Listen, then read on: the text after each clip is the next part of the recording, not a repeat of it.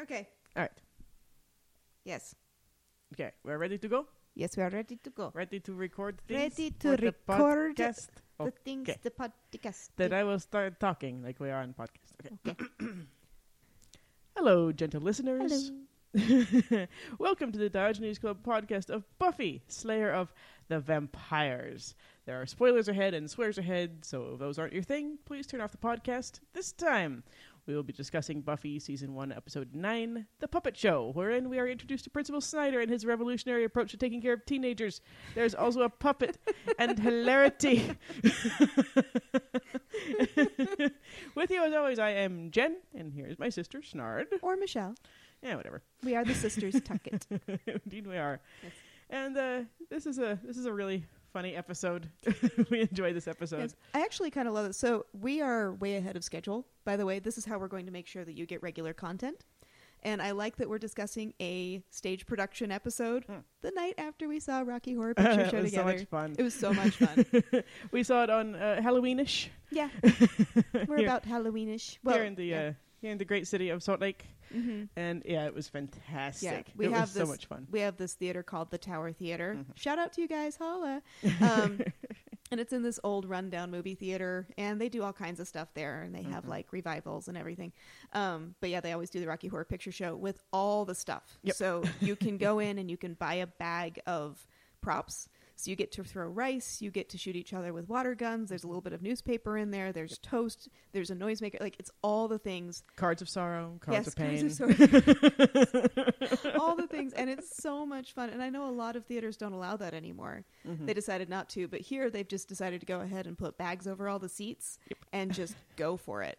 And it is such a good time. It was really fun. It was So so if much our fun. voices sound a little rough today, gentle listeners, Yeah. it's because we were screaming We at were. a movie. Yes, we were screaming and singing along and doing the time warp again. Yeah, And it was so good. it was great fun. It really was. Yes, and if you are in the Salt Lake area, we will be there next year.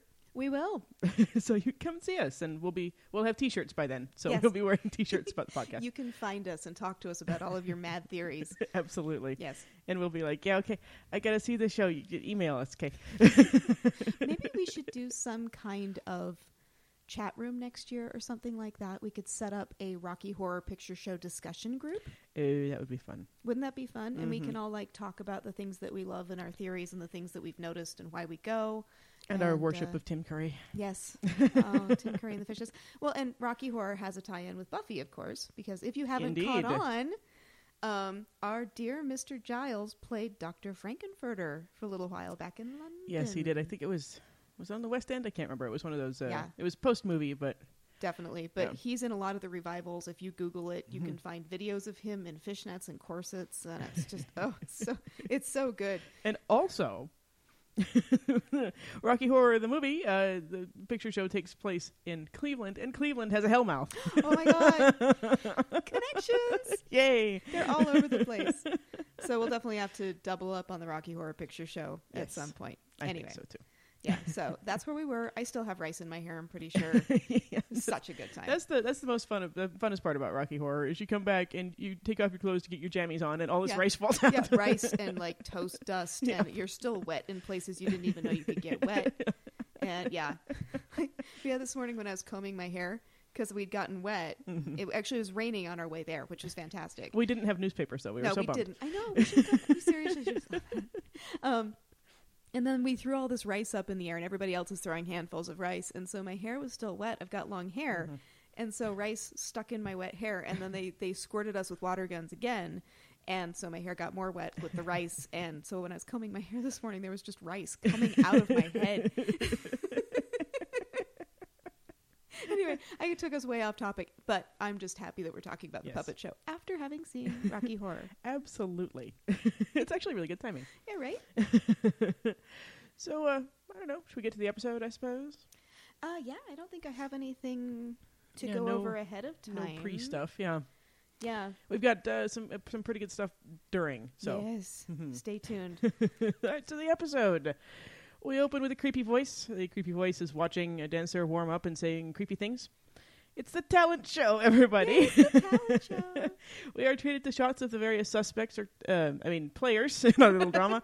And Cordy oh, Cordelia is singing, and Giles has the 1,000-yard stare, and I have a flash forward to Caritas. Oh yeah, Yeah. Well, I it's have a when total she's, flash forward to Caritas. Absolutely. If you don't know what Caritas is, go watch Angel right now. Shut off the podcast. Go away. Yeah, I still because we're love going to you. spoil it. Yeah. So yeah, the greatest love of all, of course, is Cordelia's thing, and it will be later revisited on Angel. And that's how, when, well, yeah, we're going to spoil everything, right? Yeah. Warning. We're going to spoil everything. So yeah, it's how we know it's still Cordy when she's lost her memory, because she still sings the greatest Very love true. of all. No, that's a very, very good point.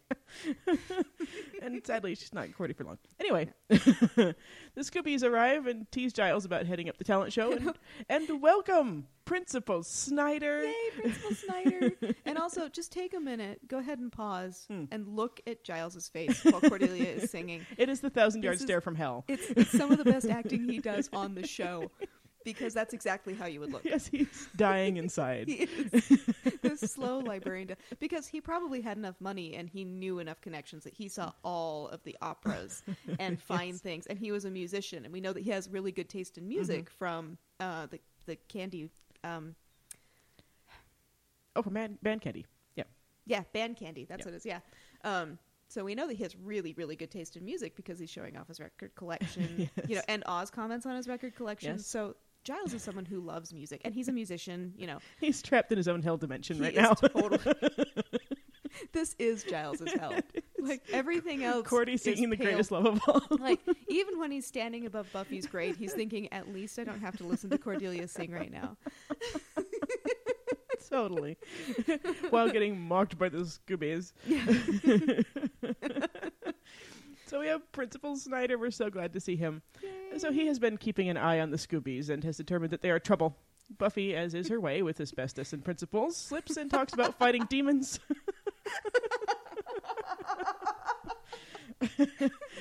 Buffy, shh. Silence with the demon talk. Look, asbestos is pale and it can kill you. Yeah. Umpires. That was Xander is way better at that kind of thing, I gotta Yeah, say. Unless, of course, it's around Jenny Calendar, and then her hotness kind of shorts out his brain. To make our speaking. But I mean, and I think there is a root in here of Buffy's desire to be a good student. Oh yeah. So she wants to tell the truth to all these authority figures, but she can't because she's she the wants Slayer. to suck up. She wants to be loved. And She I does. imagine when she was Cordelia, Back in LA, she was yeah. LA Cordelia. Yeah, totally. LA Cordelia. Because Cordelia seems to get decent grades. She seems to know what's up. We'll actually see a little example of that in the next episode. Is it the next one? Isn't it Whatever. the next one? Oh, that one. Next one's Nightmare. So Yeah, it is Nightmares. She's the one that takes Buffy to the classroom. Like, Oh, Dad, yeah. there's a test right now. right, and then the one after that, Out of Mind, Out of Sight, she really Yeah. shows how dedicated she is, despite her theories being a little funky. She, Yeah, but she's a good student. She knows Absolutely. enough to squeak by, get good grades. She probably got into a good school. Yep. Actually, we know she got into a good She school. did indeed. No money Yeah. though. That's true, yeah. Yeah, but you see Cordy in class, and she's always taking notes, and she's always paying attention and participating in the discussions, and yeah, she's very serious about school. Yeah, she Because is. she's Buffy, Shadow Self. Yeah, totally. So Yeah. we know that Buffy back in LA before the Slayer thing, she was probably a good student. Yeah, I would imagine so. And she probably misses that because the feeling of always being almost in trouble constantly, that gets really old. Take it from an actually bad student. Yeah. Well, and then poor Buffy, she's saving the world and, everything, and she can't, Yeah, she can't she even. can't say, hey, dude, I wasn't in class because I was fighting Yeah, demons. Like, I was saving the world. I'm so sorry I didn't make it to history. Yeah. Right, no, she's not about then. So the poor Scoobies are rather reluctantly enlisted for the talent show. They are. Oh, and in here, so a little brief note. I'm not going to comment too much on costuming now, unless it's really significant. I'm kind of tracking a couple things. But Snyder is in like black, white, and gray, and then the Scoobies are about as colorful as we've ever seen them for the opening scene. So that nice juxtaposition. Yes, very nice contrast against those two. So they have an issue, of course, with being at the talent show, and Principal Snyder cares not for their protests. Really good acting for people who actually wanted to be in the talent show. I mean, it's really good acting, but like these people actually wanted to be in the talent show. The actors have been in talent shows all their lives. Totally. I mean, Yeah, they were the like first ones to be like, line. let me in the talent show. Oh my God, can we do Oedipus? That'd be awesome. Yeah. So the Scoobies are not thrilled with this development, but Giles most certainly is. Again, a subtle little smile on his face. And Buffy looks at him and he's like, oh, I'm going to take a note now. Look at me taking notes right here, writing things down and not mocking you. Because you're the Slayer and I have to train you. I could watch this first 3 minutes of Buffy over and over and over. I know, it's so great. So funny. Xander is afraid of a mime, and this will be important in the next episode with the clowns. Yes. We are introduced to Morgan and his ventriloquist dummy, Sid. Buffy is not a fan of ventriloquist dummies. They give her the wig. Oh, word, Buffy. Yeah. We're with freaky you as there. shit, yeah. Yeah. And Morgan is either very, very bad at ventriloquism or very, very, very, very good at it. Yeah. And funny, Buffy and the dummy are wearing very similar outfit ideas. I wonder if that'll be important 'cause later. We normally don't see Buffy not in white. Right. In the Especially beginning. at the beginning, yeah. Yeah, at the beginning. Usually the first scene we see Buffy in white, or at least in the Scooby, earth tones. Yeah. Yeah, she's wearing a pink shirt under a black blazer. Mm-hmm. That's unusual. Yeah. I'm sure this will come up later. Yeah, I can't imagine. In the locker room of death, It is, though. it is. The dancer is killed by the creepy voice.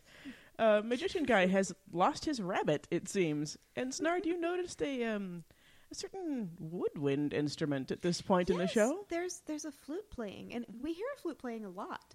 Yep. It kind of depends on where I'm watching it, but I was watching it on the PlayStation 4 the other night because everyone else was asleep and I wanted to watch Buffy again. And I could hear a flute a lot. Mm-hmm. So you can hear a flute just playing trills and going up and down on some scales and playing a little bit of a melody, but we never see the flute player. Yes. Isn't that interesting? Yeah, and I scoured that scene this time. And I watched for her during the Power Circle too, and I didn't see Marcy. Yep. So this will come up later. Yes. But yeah, we have an invisible flute player. Mm-hmm. And indeed, in a couple of episodes, we have an invisible flute player. We do. Yes. So I think it's just brilliant foreshadowing. And if it isn't foreshadowing, good job, guys. Oh, yeah. You didn't even know you did something If that was good. an accident, it was a brilliant accident. Such a good accident. I don't care. I'm going to pretend they did it on purpose. They kind of account for every other instrument that you hear, and the flute That's very sticks true. out. We account for every other act. I mean, we even have people in Aikido outfits. Yep, absolutely. But you never see the flute. Mm-hmm. Yeah, and gentle listeners, if you do spot a flute, let us know. We are perfectly happy to say when we're wrong. Please do. And if it's in the hands of Marcy, oh my God, you're going to get the first T-shirt we make. Yes, absolutely. When you send us the screen grab of that, send us your size and the color you want. Yes, absolutely. You get a shirt. Maybe even a Cupid doll. Yeah. Wearing the shirt. Yes. So the Scoobies are stressed about the talent show. They've elected to do a dramatic reading. Yes. Oh, and they're all out of sorts. All of their outfits at this point. Buffy's wearing leopard print. Yeah. And, I don't know what, Willow didn't even bother getting out of her PJs. Yeah. So they're in disarray. Yeah. And Xander's wearing this black, actually a pretty good looking sweater. A black sweater with stripes on it. It's a good looking, yeah. Yeah. With a very specific hue of yellow. Yes. And really, the dramatic reading is a pretty good idea since Buffy's talent isn't exactly made for the masses with the slaying of the vampires and all. True. You'd have to She's lure a a vampire actor. out on the stage. Yeah. Hold still for a second. That'd be awesome. Although I flash into Miss Congeniality. Oh, absolutely. Yeah. I always think of that part in this. You could slay some vampires, right? You could throw a stake or something. That'd be awesome. Yeah, some archery. Yeah. Take out the crossbow. The crossbow, absolutely. Yeah, and that explains why there's a crossbow in the library. That's where Buffy practices. Buffy's not that creative, unfortunately. No. Especially when her mind isn't anywhere to be found. Totally, When her mind Giles is occupied. Is so preoccupied. Her mind is occupied by other things, so she's not going to come up with, that. Totally. And her heart and soul are just terrified being in front of people, in front of the public. Yes. Yeah. Interesting. They don't want to be exposed. Yeah, her spirit is just really, really terrified of being seen. And will continue to be terrified of being on stage anyway. We'll see this again. So the paralyzing stage fright with Willow pretty much is going on. And Xander longs for the days of corporal punishment. And yeah, I would probably agree with that. Because when I was in high school, I was in the pit orchestra all the time. No being on a stage for me. I was totally on the stage. Yeah, yes, all you the were. Time. Yeah. I did anything to be on stage. I played Mercutio.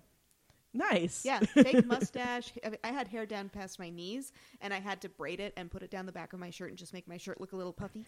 That's awesome. Yeah. The funny thing was, there was a rumor that someone in the play was a girl playing a boy, and they guessed it was somebody else. Nice. Yes. This is because I was a bodybuilder and had no tits. Well, very few of us did in high school. That's true. You gotta wait till like your early 20s where they go pop. Yeah, mine was my late 20s. Really? Yeah, I went from like a C to a triple D. TMI, guys. I went from like a C to a triple D from like 28 to 30.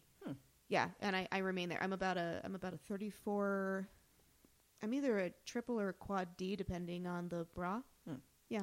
Yeah, I went from, I think I was 21 or so, and I went from a nearly A to probably a To full a holy god? like a full C.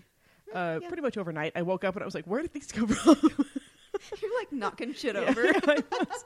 And they've since, I've gained a tiny bit of weight since then, and yeah, they're Haven't we all? Yeah, exactly. So yeah, they're like a D now, but man, it was a surprise. Trying to put on my bra, I'm like, it's like a hat. What is Mine this? is a much more slow creep. It's just like, oh, this bra doesn't fit anymore. I'll go get another one, and then I get like fitted, and I'm like, no, you're kidding, really? Yeah. Oh, I guess that fits. Weird. Yeah, my feet also grew half a size to support them, I guess, Oh, God around damn that it. Why time. can't I have that? Yeah, it was pretty I'm good. still a size 5.5. That's very small feet. Yeah, it really is. I have a little person friend, and we can swap shoes. I am 3 sizes bigger than you are on my feet. I'm an 8.5. Every pair of shoes I buy looks like doll shoes. My shoes could kill your shoes without even breaking They a could eat sweat. them. I could put my shoes inside your shoes. That's probably true. Yeah. Yeah. Wow, we went off topic. Hi, guys. We really hope you like us for us at this point. Edit as you will in post, Snard. No. I know we should totally keep this stuff. So, Sid reveals himself to be kind of an inappropriate creeper dummy. He really does. And And Buffy- on Willow, of all people, like, that's not cool. I know. Yeah, because And Buffy gets creeped on. Buffy is pissed, and she tells Yeah. Morgan he better shut that shit up Oh, yeah. immediately. And of poor course, Morgan. I know. Getting blamed for all of Sid's crap. Morgan's having a bad what year, probably? Yeah, yeah. Yeah. It'll be over soon, Morgan. Hang in there just a few more days. Yeah, then they'll get rid of that brain tumor in a really bad way, man. The operation was a success. Yeah. Good news, everybody. The good news is we got the brain tumor out. The bad news is you're dead. Yeah. It was on your brain Yes. that came out.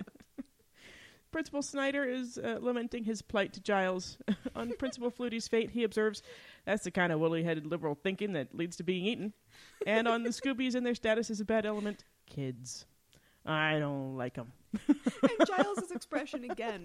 He's so great. He's like a silent film star in this episode. Yes. And there are interviews with Anthony Stewart Head where he says that he intentionally did a lot of those things because he wanted Giles to be a real person. So he would absolutely, like, he would be in the background eating something. He would be reading a book. He'd do all this stuff. Oh, and he so, always had tea, which is so yes, British. Yes, Yeah. absolutely. And In that's his why special mug, he had like 2 or 3 mugs, and that was it. Yes. And he cleaned his glasses. That's where that started. Was him? He was always doing something. Yeah, and he stammers and Yes. like he starts a sentence and rephrases. Yep. Which I really appreciate. Oh, which is brilliant. Yeah. And of course, with Snyder, he's completely horrified and trying to pretend that he supports his boss. And he's looking around like that look where you hope that somebody else was there to hear that. Yes, It's like, did anybody else hear that? Oh my god. Like, am I? Yeah. Okay, that's. I'm just going to look over here now. And we love Snyder. Oh, we do. So Emily the He dancer. still is always a Ferengi to me. I just He is Quark. He is yeah, always going to be I Quark. keep expecting him to bust out about like gold pressed latinum. And Yeah, start getting off when somebody touches his ear. Like, Yeah, oh, yeah, totally. okay. that's how Snyder rolls. Yeah, totally. He never would have sex. That's just too icky for him. And then it's just like all the fluids and like no, and forget about cuddling. He would just try to trick people into touching his ears. Yeah, he has a piercing fetish. Totally. So Emily the dancer's body is discovered. Giles reports that her heart was removed. The murderer used a knife, so they suspect a human. Buffy, however, ever the Slayer, argues that the presence of the Hellmouth suggests a demon. They begin the casual interrogations of the talent show participants. Among the things we discover are, apparently, there's a dancer-band rivalry. Magician guy. Because they're on the pep squad. Oh, right. Exactly. Yeah. That's the issue. Yeah, and pep squad versus band, that is a bitter, bitter rivalry that will happen forever. Oh, it's great fun. We were both in band. Yeah. I got to play illicitly play March of the English Brigadiers whenever the pep club went out on the field, Yes. and we always got in trouble, and it was awesome. That's awesome. It was Well, really good. and you played clarinet I did. and a little bit of trumpet? I could, at school, I just played the clarinet. Okay. Out of school, I played the clarinet, trumpet, sometimes the oboe, and occasionally the French horn. And the tenor sax. This is why I call her the Mycroft to my Sherlock. Because people meet me and they're like, "You're really smart." I'm like, "No." You should meet my sister. Yeah, well, I'm just a little bit good at a lot of things and not really good at much of anything. That's okay. Except for breaking stuff, which I may get paid a lot of money to do. See, and that's called winning. You're right. Which is, not that dissimilar to Mycroft, how he's able to, discern everything that's going on in government and run, secret secret espionage operations and things like that. So that would be much more fun. Yeah. Yeah. I played the flute. But you acted too. I did. But, as far as band, I played the flute. Full stop. But I held the piccolo, and I would make it look like I was moving my hands in the form of notes. But the piccolo was scary to play. it's horrible. It was horrible. And if you were the last person in on the first day of school, you had to play the piccolo. And so, because as a freshman, I got lost, and our school was really weird shaped. And so I was late, and I got handed the piccolo. So I spent a full year learning how to pretend to play the piccolo. Do you just let out a sonic, Just tweet now and then? Every now when I knew that I was important, I'd play it, and then our band teacher would give me a thumbs up, and then I just wouldn't play, and he'd give me that look like I was killing his soul. And then when we worked on it. So yeah, the next year I was the first person in class. I woke up at 4 a.m. and I was sitting outside the school, poor dad. We were in the old Bronco, no heat, and we're sitting outside the school. Oh, no, it was no air conditioning, not no heat, because it was August. Derp. We're sitting outside the school in August, and it's warm even though it's morning. And she's like, "Really? No, I can't play the piccolo." I will not play the piccolo. Anyway, again, way more information about us than you needed to know. I hated that freaking piccolo. It was always pointed right at me. Well, see, I always knew that everybody else hated the piccolo. Yeah, and this is one of the times I wish we were closer in age, so I wouldn't have been deafened by that damn piccolo, because you would have been playing it. Or not playing it, whatever. Pointed right at you like a gun. It's oh God, it's pointed at me. Don't play that. You know what was cool about the piccolo? You could just put it in your backpack. That's true. You're just boop. You could put it in your pocket. Yeah. I mean, now at this age that I am, I could put it in my bra. Yeah. Back to that. Might look a little funny. Yeah, who cares? It all goes in there. Well, people make fun of you. You just play the piccolo at them, and their heads explode, and blood comes out of their ears. And So, magician guy, who is still very bad at being a magician, and juggler guy report that Emily was talking to Morgan. Cordelia is as awesomely self-absorbed as ever. Yes. Oh, and we really linger on the magician guy not doing a good job with magic tricks. Yes, he's terrible. Yeah, we always spend what feels like way too long on him. Yes. It feels like. Yeah. So don't be fooled. This is how a show will have a mystery and yet play fair with you. And that's fantastic, because you watch it again, you're like, oh, of course. Yeah, because it's saying, pay attention to this. It's not saying, gee, we didn't have enough script. We must we'll just have to fill this. No, they're actually saying, pay attention to this. Mm-hmm. This is interesting. Yes. This guy has no idea. And notice how he's really playing it against Giles. Yes. Yeah. Yes. Almost like he's testing. Kind of feel him out a little bit. Yeah. What's up with this Giles guy? Yeah. Everybody, it seems, has a tale about how odd Morgan is. Buffy finds Morgan and Sid is very, very much more obviously not so much a normal dummy. Morgan has one of the headaches people have been talking about. Sid steps in to defend him, and Morgan almost tells Buffy that he isn't in control of Sid, but stops himself. The Scoobies compare notes, and Morgan is the prime suspect. Importantly, they point out that since Morgan is a human, he is protected from slaying, and they have to bring him to justice human style. Buffy, either because she doesn't want to think that Morgan is capable of heartectomies, or because she's picking up on some Slayer vibes, persists with the demon theory, and of course she's right. Mm-hmm. Giles advises that they continue as normal and do the talent show in order to placate Snyder, much to their chagrin. While being watched by Sid and Morgan, Buffy breaks into Morgan's locker, Slayer style. I love the she pretends to be opening the locker. She barely pretends. She knows from the very first second that she's not gonna. Yeah, it's the most half-hearted attempt at a locker. She's like, I'm not a Slayer at all. Boom. There we go. And yet another example of Buffy using violence to solve everything. Yes, I would too. Yeah, me too. When you have a hammer that cool, everything is a nail. Absolutely. Everything. She'll have a cooler hammer later. Oh, yeah. Yes, she will. Yes. And during her locker break-in, she is busted by Snyder. Snyder is awesome once again, even though he doesn't approve of smoking, but I'll forgive him. But I like this. He grabs her arm, and she just leaves it there. Yeah. And then after a minute, she's like, oh, I should take that back. And then just, takes her hand away. Yeah. Like, really awkwardly. Yes. It's awesome. Because she wants to be good. And she wants to be nice. And she's, smiling at it. I know, this is after great. he gives her the death stare, she just goes, tee. Yeah. Buffy's locker search turns up absolutely nothing. Later, Sid is telling a very, very antsy Morgan that Buffy is the one. Ominously, just one more and Sid will be free. In the Summers home, Joyce inquires about the talent show, informing Buffy that she'll be there. And isn't that wonderful and supportive? Buffy panics. Joyce asks if something is bothering her, and no, Buffy is just great. She's just fantastic, just fine. Just don't. Yeah. However, Sid is outside Buffy's window. Buffy awakes to scuttling noises, which are my least favorite kind, and screams. It's horrifying. Of all the things that could be scuttling around in my room. It's a ventriloquist dummy. Good God. Those things are the worst. Oh, I would kill it with so much fire. They're the worst. It's horrible. I would rather take, anything. I'll have gremlins. I'll have vampires. I'll have anything. Yeah, when we get to nightmares, we'll talk about my big fear.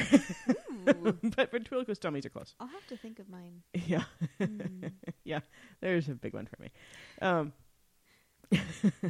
So Joyce bursts in, hearing Buffy screaming, and checks the bed and suggests that Buffy had a nightmare. Of course, because when something actually serious happens, Joyce is like, hey, whatever. Yeah. And I love how Buffy reverts to actually being a kid. Yes. I love all of that a sudden, too. she's child Buffy. She's been scared in the middle of the night by something that gives her the wig, and has since she was little. The and vampire slayer wants her mom to check her bed. The little pouty lip. Yes. Mom, there's a ventriloquist dummy in my bed. Joyce is going to be able to do anything about it. She's just a mom. Yeah, well, and Joyce doesn't seem to think this is out of the ordinary. Right. So it tells you something about their relationship. Absolutely. It's actually kind of sweet. Something that is confirmed when she hits a certain blonde vampire with a fire axe. Yes. In order to protect her slayer.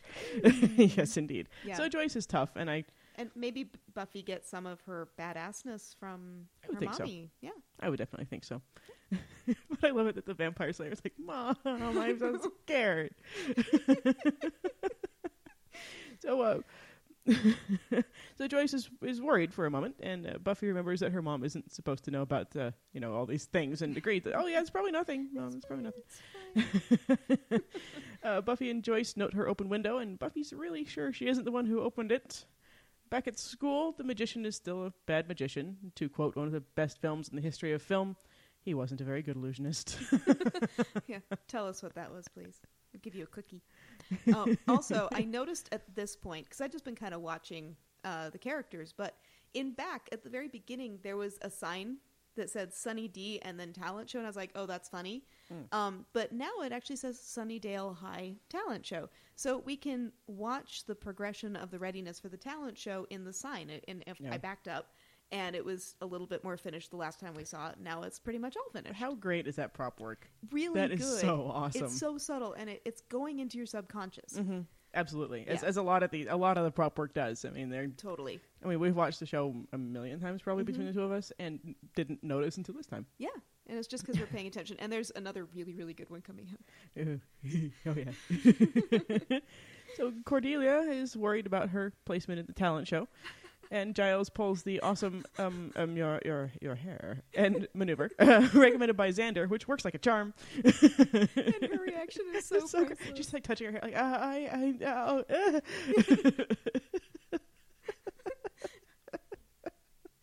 And so now we know that really, truly, you can distract Cordelia by telling her she looks bad. Yes. And you can distract Buffy by telling her that she looks good. Yes, if you're Angel. I think if you're pretty much anyone. Not the Master. Not That'll not be the the next master, episode. but like anybody that she likes. Absolutely. Because there's like another time that somebody like rambles on and she kind of goes back to like, but didn't you say I'm pretty? I can't remember exactly where it is, but it I happens think again. it's Riley. Oh God, never mind. But that shows how she's not very picky about that kind of thing. True. That proves your point, actually, Yeah. because it's Riley. It does. Well, it also proves my point that she's demisexual and just doesn't chase after things. She's too busy chasing vampires. You know, it would actually work in the favor of the Slayer to not be a overly sexually driven person. I mean, okay, Faith, I get it. I saw Gentle the Faith listeners, eyebrow. you could not see my eyebrow. My eyebrow said, "What about Faith? She's awesome." Her single eyebrow went up, and then I saw a little like boop boop boop to the thought bubble with Faith's picture in it. But Faith is an awesome Slayer, is And what the then thought out bubble of- said. Yeah, and out of the thought bubble came another little speech bubble from Faith saying "hungry and horny." Actually, I think you might be onto something. I think a Slayer needs to pick one of the two. Mm-hmm. Either no romance or sexy times, or only Yeah. sexy times. I think they need to choose. That's true. Although Faith could also be considered to be demisexual or asexual because we don't know if she experiences sexual attraction. We know she likes sex. We know she likes dominance. Yeah, she likes dominance. She likes sex. She enjoys sexual contact. Right. And she can develop romantic feelings for people and love people. Well, Absolutely. for Buffy. Well, yeah, for Buffy. But which we'll get into later. This is just the spoiler episode. But we never see her actually be attracted. Neither Buffy or Faith ever have the hello salty goodness moment with anybody. True. They have to develop feelings for people. They never look at somebody and experience a hit to the pants sexual attraction. That's very true. That is the definition of demisexual. Demisexuality is you only experience sexual attraction after creating a deeper connection with somebody. Oh. But Faith does avoid the deeper connection altogether. Yeah. But, I mean, you don't have to be sex averse. You can still really, really enjoy sex. Right. You know, it's just you don't necessarily need to have sexual attraction to want to have sex. You know, like, she just kind of chooses whoever's handy. Right, because it's, it's and then Buffy seems to choose whoever presents themselves for sex. True. You know. And Buffy likes the getting swept up in the romantic blah blah She blah. does, but we bullshit. never actually see her get, like, super into it. Even with Spike, she's not super turned on. No, she's trying to... She's doing it to not feel. Right. It's her right. drug. It's her sort of her cutting herself, I would say, to feel Yeah, something. you know. Totally. Yeah. So yeah, I still think Buffy's demisexual. It's a good theory. I have a theory. Is it bunnies? It may be bunnies. If it's bunnies, the magician just lost yours. And segue. So Buffy comes in looking for Morgan. She tells them about the Scoobies about Sid. Also, Morgan is wearing exactly the same outfit as the day before. So something's up with Morgan. Something is up with Morgan. He doesn't look good either. No, he doesn't. But he's wearing the same outfit 2 days in a row, where at the talent show he was wearing something like Sid. So we know that like there's kind of been a digression. Yes. Interesting. Yeah, well, and he seemed to be on the same mission as Sid in the first episode. And Buffy. They all had something in common. They're all dressed similarly. And then since then, he's kind of downgraded himself. He's no longer very sure. And he had that big fight with Sid, too. Mm-hmm. Yeah, so Fallout he is from the fight. now out of sync with them. Interesting. Yeah. And falling apart. Yeah. The Scoobies are skeptical about ventriloquist dummy breaking into Buffy's room, and Buffy very, very correctly points out that she's the Slayer, for hell's sake. She knows that a freaking dummy broke in her room. For hell mouth's sake. God. They will not stop scullying her. No. And to point out her difference, Buffy is even wearing black to illustrate it for us. She is. She is wearing all black. Yep. That means that some shit's going down. And she's separated from the group, and she's back to being the one girl in all the world for a little bit here. Yep. Yep. Giles has been researching and has found a demon suspect, one of 7 who collect brains and hearts to retain their human form. And he's using the program for the talent show as a bookmark. Yeah, which is great. Again, fantastic prop work. Oh yeah, it's so good. It's so naturalistic. And Morgan is looking both more and less likely as the culprit in class. Buffy is freaked out by Sid staring at her, and Cordelia helps in her Cordelia way.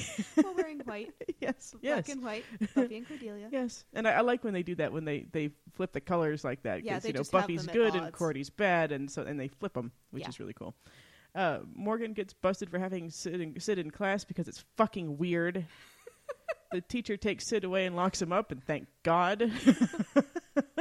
Sid persists with the disruption from the cabinet, and Morgan gets in more trouble. After class, Morgan goes to retrieve Sid in a very twitchy kind of way, and Sid is gone. Morgan gets a little shouty. Yes. Also, prop work. If you look at the board in back, it says "Women in Power." Indeed. Yes.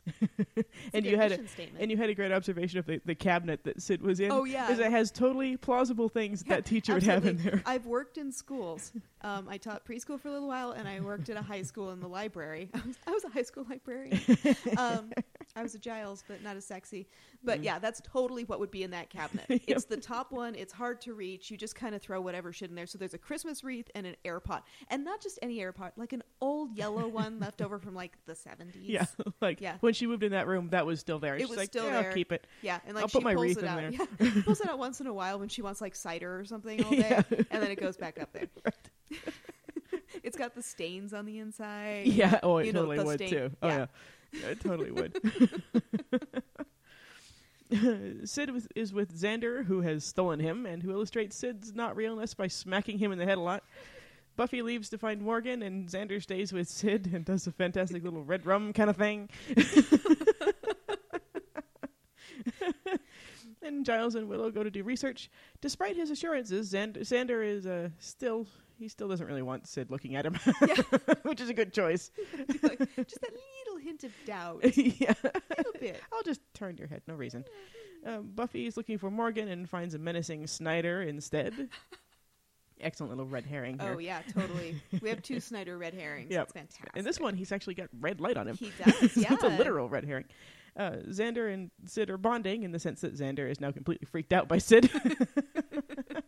Willow has found cases of inanimate objects coming alive from harvesting organs. Yes, and so this is some of the This is some of the best prop work in the show, and I love it. And I think they did it because HD wasn't a thing then, so they knew this probably wasn't going to be seen, but they did it anyway. And we have this awesome close-up, and I don't think we have another shot like this in Buffy. It actually is like a little stage where like we have almost like the Punch and Judy show thing going on. Kids, look it up if you're that young. It's fucked up, y'all. Yeah, it is, yeah. Holy shit. But anyway, it's like a little finger puppet or puppet theater, and we're looking through a bookshelf, through books, to these 2 talking, and off to the far right side, stage right, of the screen is the book Valley of the Dolls. Which is brilliant. Because so there's a good. fucking puppet. And they're talking about dolls and toys coming to life so by harvesting awesome. organs. And I just about shat myself. It's so good. Yeah. I need a diaper when I watch Buffy. Yeah, me too. Or I sure. just need to come up with a new way of saying that I was so excited. Yeah, we can talk about shitting Okay. and pissing ourselves. I don't All know right, about yeah. that. And, of course, by now, Sid has bailed, and Xander notices and hides on the table. Just like there's a mouse. I know. Which harkens back to the scurrying in Buffy's room. I think my favorite part is Giles' reaction, because Giles and Willow are delightfully just creep the fuck out. Like if there had been a table next to Giles, he would have been like, Yeah. like right on top of it, like lifting his skirts. Absolutely. He drops his book. Like, oh, God. Like of all the things to be scared of, you guys. Well, I'm with them. I mean, I am with them, but of all the things they've faced, you'd think at least Giles would be like, "Oh, that's I interesting." know.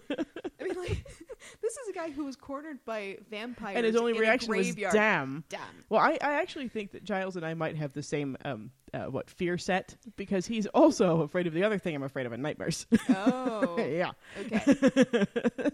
So I think we're of the same mind that way. Yes, you're of the same ilk. Yes, ventriloquist dummies and also the other thing that I'm not going to talk about because it's yucky. No spoilers for our own stuff, just spoilers for the show. I just don't want to talk about it yet. Okay. I'll meditate upon mine. Okay. I will ohm about it. Excellent. Good thing you're not afraid of meditation, I suppose. Definitely not. I meditate like twice a day. I'm a Buddhist. Like our father. Indeed. Yes.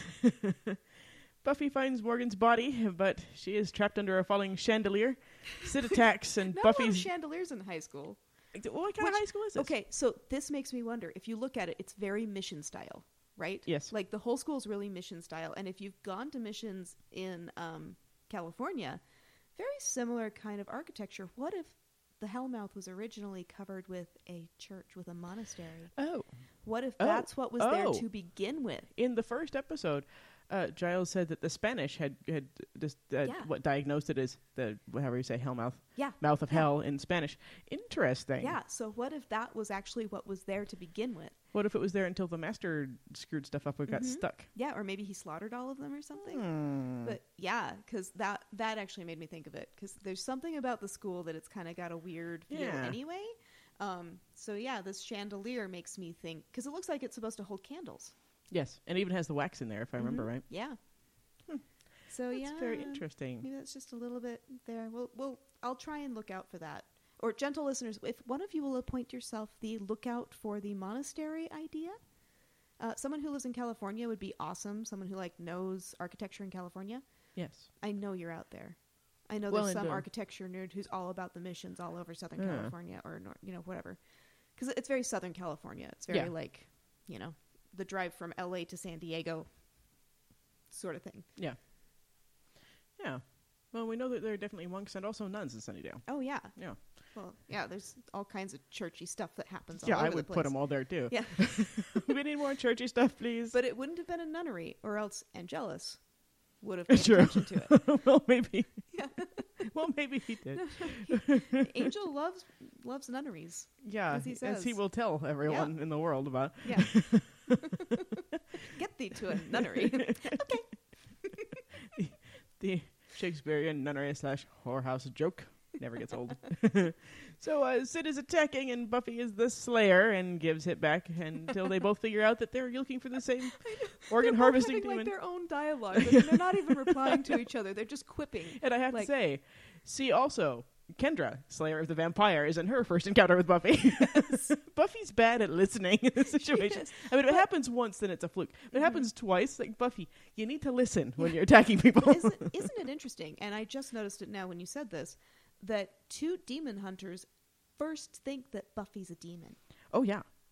Isn't that interesting? Isn't it, though? Yeah. Interesting. Yeah. She's unconventional. Yeah, she is. There's something about Buffy. Yes. So back in the library, Sid explains that he's a demon hunter and has been cursed as a living dummy. And the look on everyone's face. They're like, what the fuck is this? Buffy's the only one that seems to just be listening, and everybody else has that Buffy's usually pretty easygoing about this stuff, too, so we expect that from her. Yeah, but everybody else is like, WTF. It's such a big way. And Buffy's like, yeah, what else? Yeah.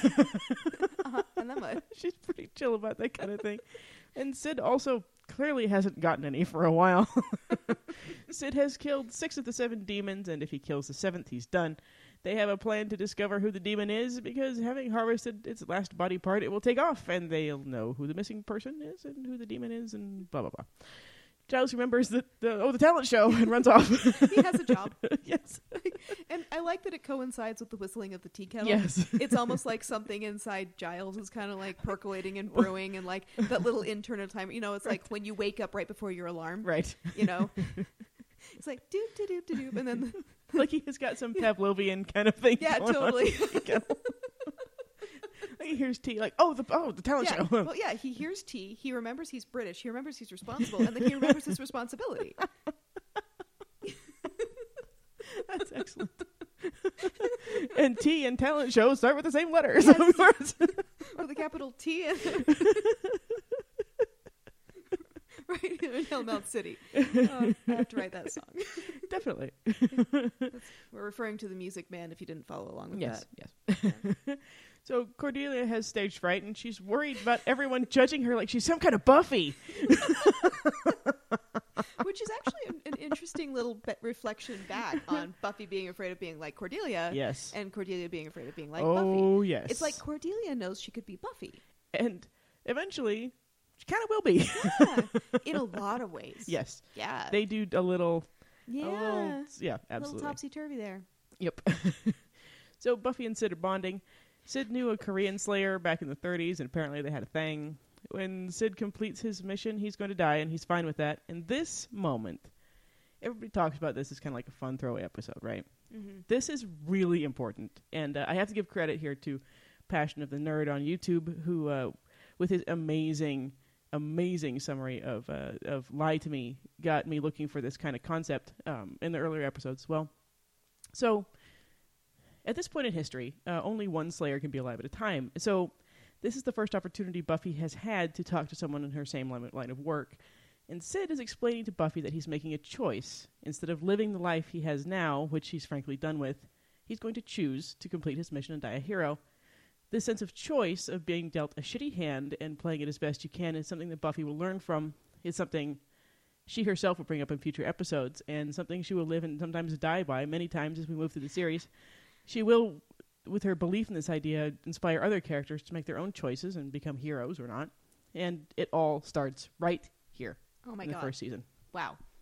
Yeah, and I just thought of the line, you have to make a choice. Are you willing to be strong? That Yeah. she says to the potentials later. Yep. Which I always get goosebumps when she says that. Well, yeah, and Lie to Me has full of that when she's talking to Lie Ford. to Me. Yeah, and I'm looking forward to that one. yeah.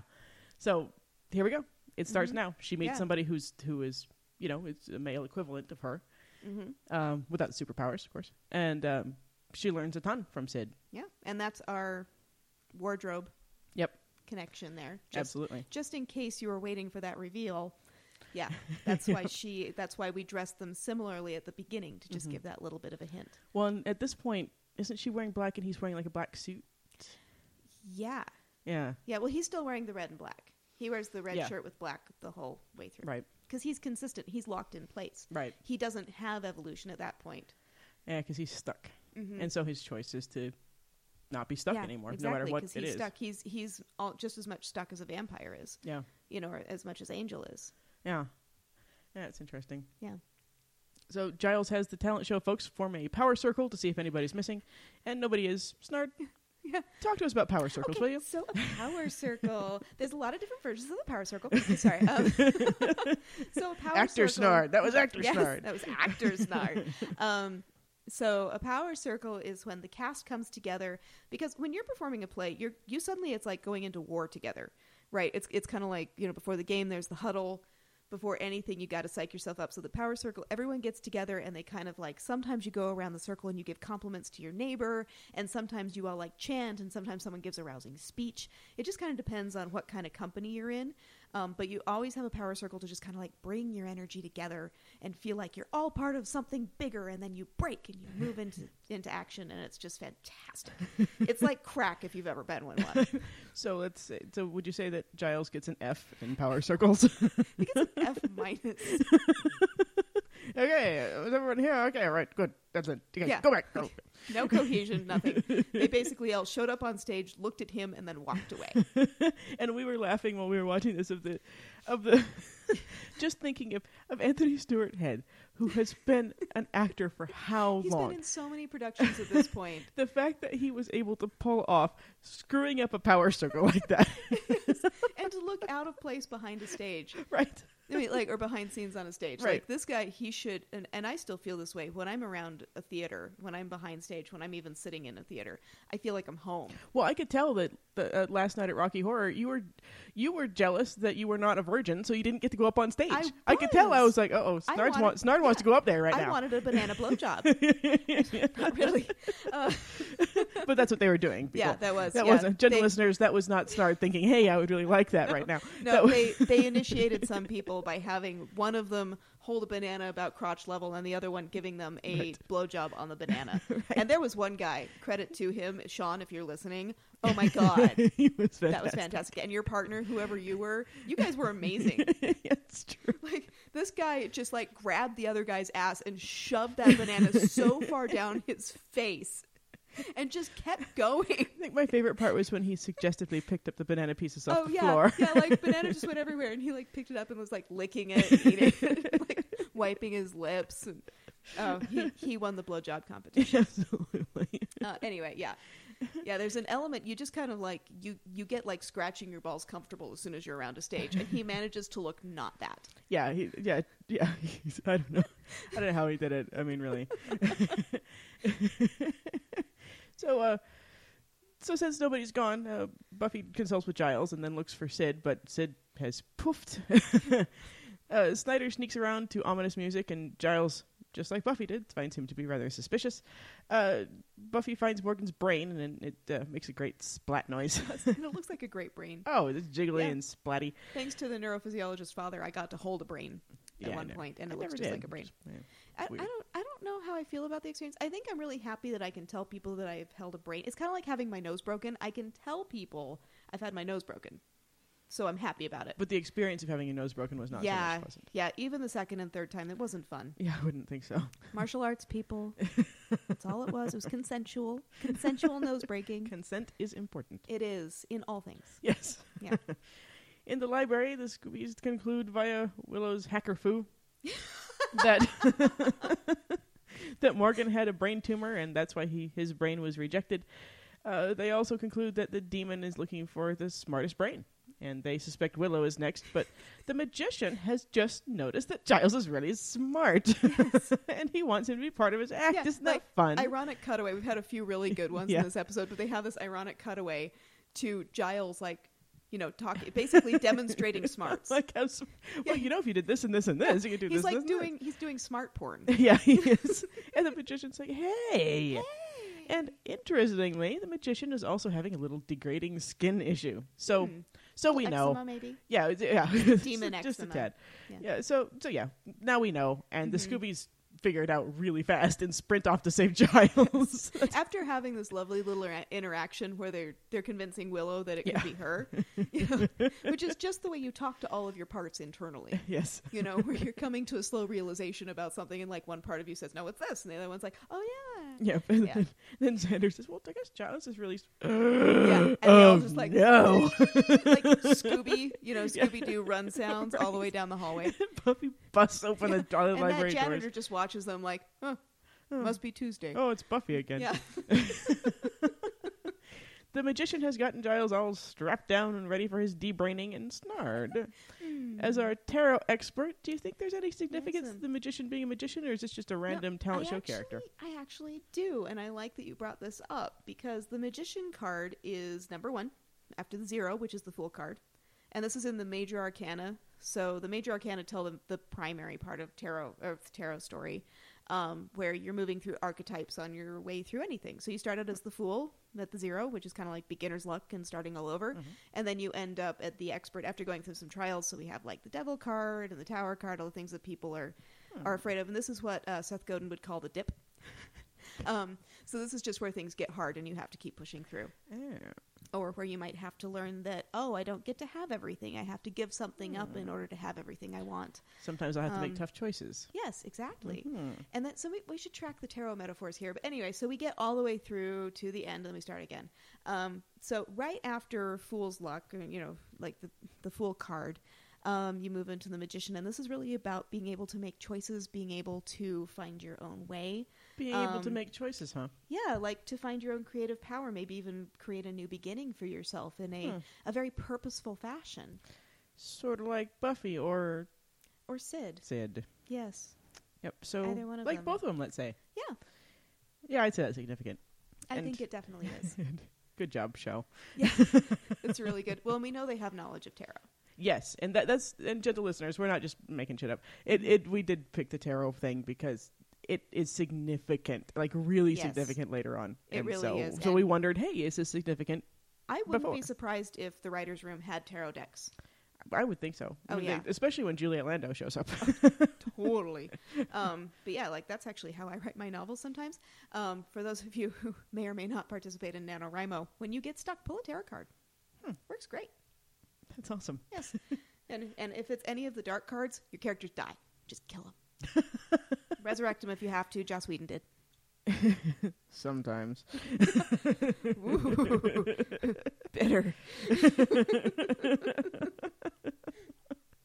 So, Buffy busts in and kicks the demon's ass. Xander has quick reflexes, and he and Willow set about saving Giles. Buffy continues kicking ass, and the demon is fully demonified and gets the best of her. He gets her pinned, but Sid jumps him. They use the head chopper to chop off the demon's head in a lovely hoist by his own petard sort of scenario that the show is so very, very fond of. Yes. Buffy offers to take the heart out and let Sid live, but Sid passes. He makes his choice, stabs the demon in the heart, and dies. And curtains up! And again, we have this great tradition in Buffy where we have a really serious, gorgeous moment where we really get to feel something, and then they instantly relieve us from it. And they let us just take a breath. They don't even let us get to the point where we think it's absurd that Buffy is mourning, a puppet. A dummy. Yeah, she's holding him. And he doesn't have the big death scene. He doesn't get to say anything. He's just gone. Yep. And then right as you're going to start thinking, this is kind of ridiculous, the curtains go up and Snyder says, this is top low. I don't love it. I don't get it. What is it? Avant-garde?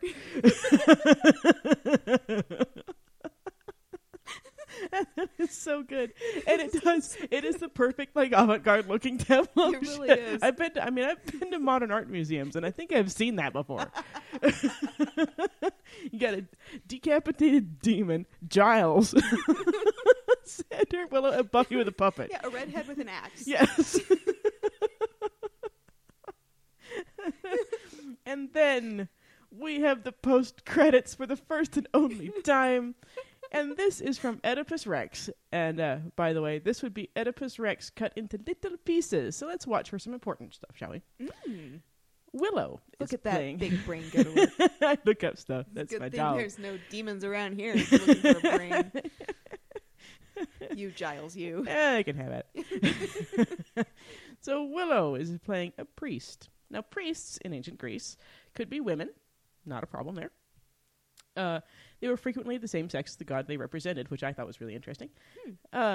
These priests would conduct rituals, which involved making sacrifices to the gods. In this role, they were the ones who had direct communication with the gods themselves, which certainly sounds like what witches do in the Buffyverse, doesn't it? Yeah, quite a bit. Xander. Xander's playing Oedipus. Yes, that's right. Xander is playing someone who killed his father and married his mother and who gouges out his eyes. Oh my god! Oh my god! Oh my god! Can you believe that? Yeah. Oh my god. And, obviously she didn't read these to me yet. And, Xander does hate his father, and Buffy's playing, Oedipus's mother/wife. So, yeah, I got there. Yeah. And, of course, gouges out his eyes. My god. We need to keep a tally. I need to make a page just keeping track of the foreshadowing of Xander's eye. No shit. I think we've got 4 now. Yeah, at least. And we're not even halfway through the first season. I know. Oh, no, I guess we're a little past half. Yeah, it's a short season. season. Yeah, it's so. a short season. Yeah. But still, oh my god. I know. Oh my god. Crazy, right? Or, sorry, it's Oedipus. Oh my gods. Oh my gods. Oh my Zeus. Or that's the Roman version. Whatever. It wasn't it? Zeus, Hera? Oh yeah, I guess because it was Mars, wasn't it, in Roman? I don't remember. It's been too long. Because the Romans named the planets. Oh yeah, it's been too long. Yeah, I've been working on computers for too long. I just know that Wednesday is Odin's day, and Thursday is Thor's day. There you go. So Buffy Yay, is major. So Buffy is playing Yocasta. And she is the wife and mother of Oedipus because Greeks were weird. And yeah, so Yocasta kills herself. Yeah. Now, we at the Diogenes Club firmly believe, and will argue when we get there, that Buffy does not commit suicide in The Gift. I would understand if she did, but I'm fairly sure that Slayers cannot self-terminate. So, oh yeah, because they would. Oh yeah, they would all the time, right? So Buffy sacrifices herself, as heroes tend to do. But there it is. And gentle listeners, feel free to make of it what you will. Plus, there's the whole season 6 thing. Yeah, it's very true. But yeah, and let's go ahead and address the whole suicide controversy now, because it's a good time. Shall we? Yeah. Because I don't want to do it during the episode. It's too meaningful. That will distract from everything. Yeah, That's it really true. will. So let's go ahead and talk about this now. So we've decided Slayers can't self-terminate, as we just said. Because Faith would have done it like 5 times. She would. Faith has to go around and beg people to kill her, for God's sake. Seriously. And nobody will do it. I think there's something about... So we see in Angel that the powers that be have a certain kind of hold on heroes that are fighting on their side. Yes. That there's some kind of balance that has to be met. And so I think anybody who is working for the powers that be, such as Slayers or ensouled vampires, just can't really self-terminate. They can't be killed unless it's in the line of duty. Right. So otherwise, like, I bet Angel tried to walk out into the sun multiple times. Oh, I would think so. Yeah, but he eventually tries to commit suicide by Slayer. Yeah. Because he just can't do it for himself. So I think there's something about the powers that be that will stop that person, or there's something about their constitution. So even if you are going to commit suicide, it has to be in an act of heroism. Yeah. I think that's absolutely true. Yeah, and so I think Buffy might know that, and maybe instead of looking for the suicidal out, she's always looking for the opportunity to have the ultimate sacrifice. Well, especially after talking to Sid about this whole thing. I mean, I think that plants the little seed in her head, and like, well, maybe I'll get a chance to do that too. Absolutely, and both in a bad way and a good way. I mean, we see a lot of stuff, a lot of that addressed in Prophecy Girl, where she doesn't want to die, and then we get to the gift, and she's like, well, yeah, and I'm pretty sure Prophecy Girl is the only time she says she doesn't want to die. Yeah, we'll have to keep an eye out for that. Yeah, but we really I think will. I think it might be. I think it's the only time she's been explicit. I think so too.